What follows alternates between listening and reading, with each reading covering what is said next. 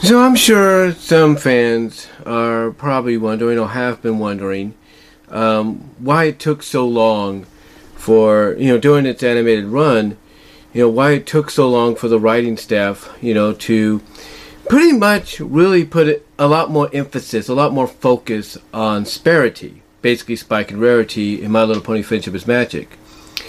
And that is pretty much a very good question. I mean, we knew that the whole Sparity thing started back with episode 1 when Spike first saw her and went completely scales over heels for her.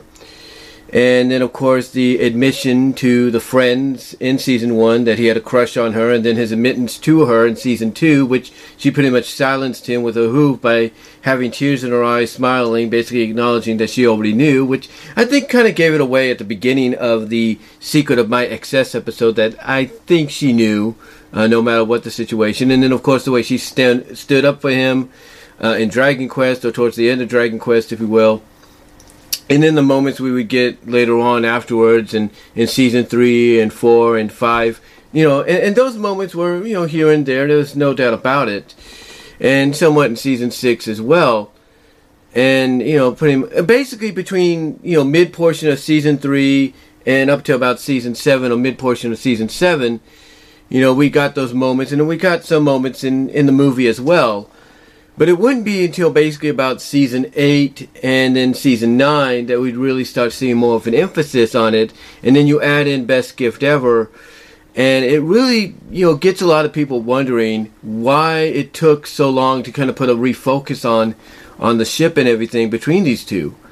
And I think, honestly, the reason that probably took a while for them to do that, just my own point of view, is because they knew the show was coming to an end. We know that with any show, that gets, greenlit for more seasons, that eventually they're going to get the notice that one of those seasons they're greenlit for is going to be the last season. And I think, honestly, when, they were told that season 9 would be it, and this was around the time, I think they were transitioning from Megan McCarthy to Nicole Dubuque, that they decided that one of the things they should kind of put some emphasis on, some focus on, is the Sparity ship. Because I'm sure that the writing staff, when they would appear, members of them, if not all of them, would appear at conventions like BabsCon or BronyCon or Everfree Northeast or wherever, that they would probably get asked a lot of questions about Sparity, about Spike and Rarity. I mean, one notably was done, I think, at a BabsCon back in, 2014, 2015 or something like that. So there's, they obviously had a lot of fans wondering about the future of this pairing. So they decided, from my own personal opinion and point of view, I think, they decided that come the final seasons, they were going to address this. And I think Nicole Dubuque taking over, no offense to Megan McCarthy, because she did throw some things in here, in there, here and there, even though she wasn't the biggest fan or supporter of the ship, she still threw in some moments here and there. It wouldn't be until Nicole Dubuque, ironically, took over that we started seeing more of an emphasis. And I think it's because Nicole Dubuque, being a fan herself in a way, kind of, saw what the fans were asking for, wanted to see, especially towards the end of the show, and gave the writers like, Josh Haber, Jim Miller. Well, Jim Miller was initially a writer, but he was a writer, but Haber, Miller, herself, and anybody else, the lady writers, as they're called, I think of the name Julie and Christine, she pretty much gave them the okay to come up with any kind of story, plot point, or scenario that could work within the continuity of that season, as well as in the show overall. And I'm sure they all kind of agreed that, hey, maybe we should, address the Sparity situation as best we can, put some emphasis on it, wrap it up with a happy little bow. And that's what I think happened. I think when Nicole came on board, and I'm pretty sure Megan was aware of this as well, because we saw parts of it in the movie, but we got to remember the movie, when it started to go into script, go into pre-production, script-wise, animation-wise, and all that, it was during basically season 4, 5, and I think even 6 that they were wrapping things up, that it was in the works, and they were wrapping things up. And I think Megan pretty much knew that if this movie was going to potentially take place during a season or something like that down the line, that not only did it have to coincide with that season, but she had to touch upon a few things here and there. and that's why we saw some Spike and Rarity moments in there as well. But they were far and in between, if you catch my drift. And it wouldn't be, like I said, until later on, ironically, when Nicole took over, that we'd see more of an emphasis. And we did. As soon as Nicole got her cue, like I said, I think she gave the okay for everybody to come up with any story ideas and, character development situations for the final seasons. That they were going to be writing the stories for that would tie in with the continuity of the show as well as the continuity of the season.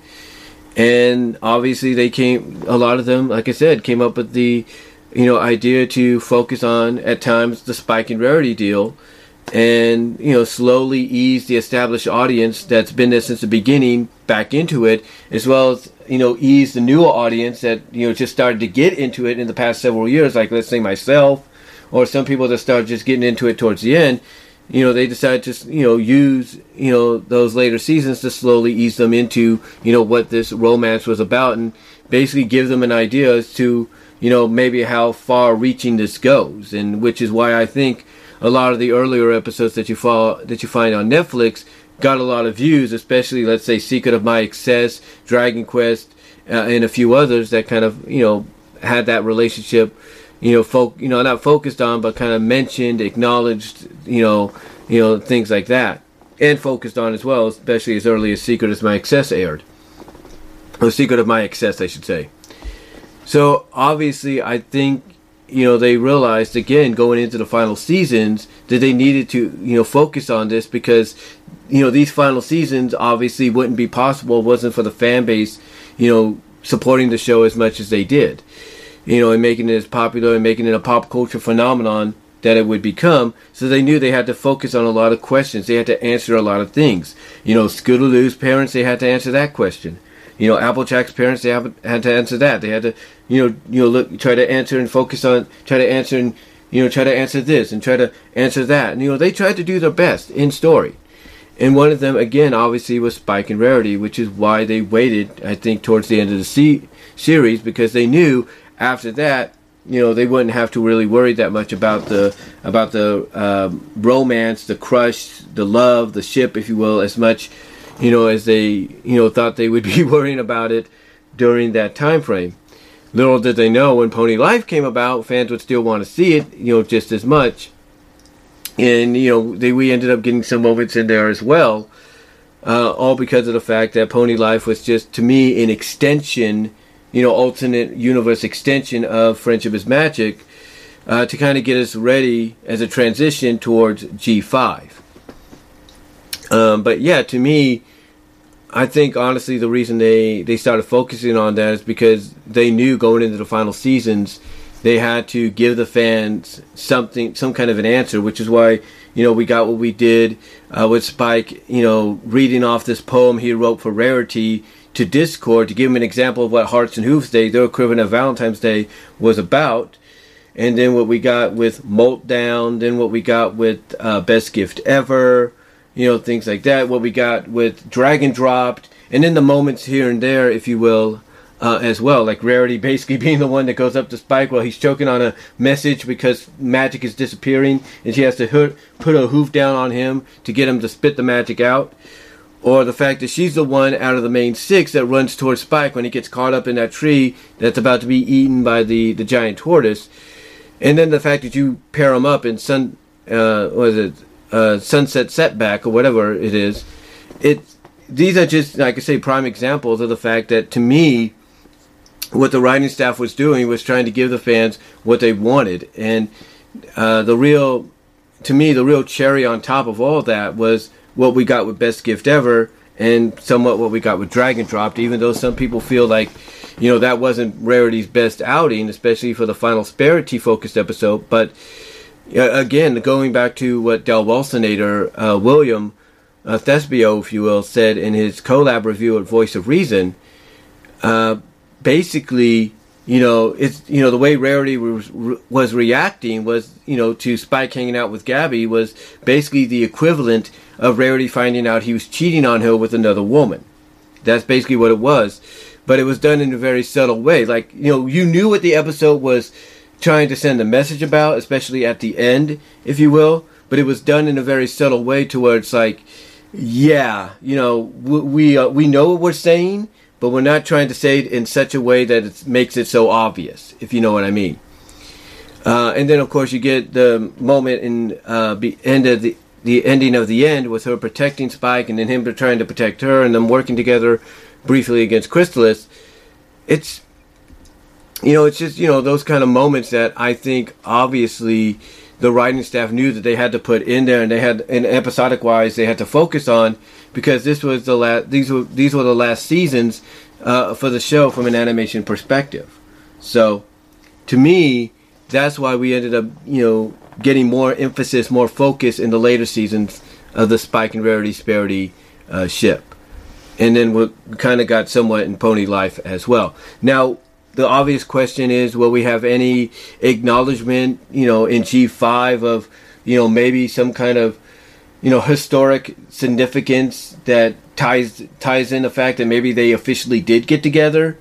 We don't know. Because obviously they're not going to be in the show. I mean, only probably in flashbacks and mentioning, and of course figure-wise, or as well as in the movie. We know that's the only way we're going to see them. Like I said, it's probably in flashback, mentioning, and figure-wise, you know, is when it comes to the movie and eventually the show. But, you know, whether or not we get an acknowledgement of them being together or getting together in some way, we'll have to see. And, you know, honestly, I'd be glad to hear something. You know, I'd be glad to hear that, hey, you know, it to tie in with the whole, you know, species being to get different species of any kind, pony kind, if you will, whatever. You know, give an example of any species, you know, being together, being friends together, if not more. You know, if one of those examples they give is, you know, the legendary Rarity getting together with the legendary Spike, that'd be something for a lot of fans as well, but we'll see. But to me, honestly, in closing, this is why I think we got more emphasis towards Disparity Ship in the later seasons of the animated series of MLP FIM, because of the fact that they knew it was the end, and they knew these would be the seasons that would be more towards, as to quote Josh Scorcher in his review of Fame and Misfortune, more pandering, more giving to the fan base than what we had previously. But what do you guys think? What are your thoughts on what I had to say? Do you think that might have been the case? Let me know down below in the comments, as well as in the live chat during the premiere. Like the video, check out my Teespring store. Love to hear from each and every one of you, and I'm out.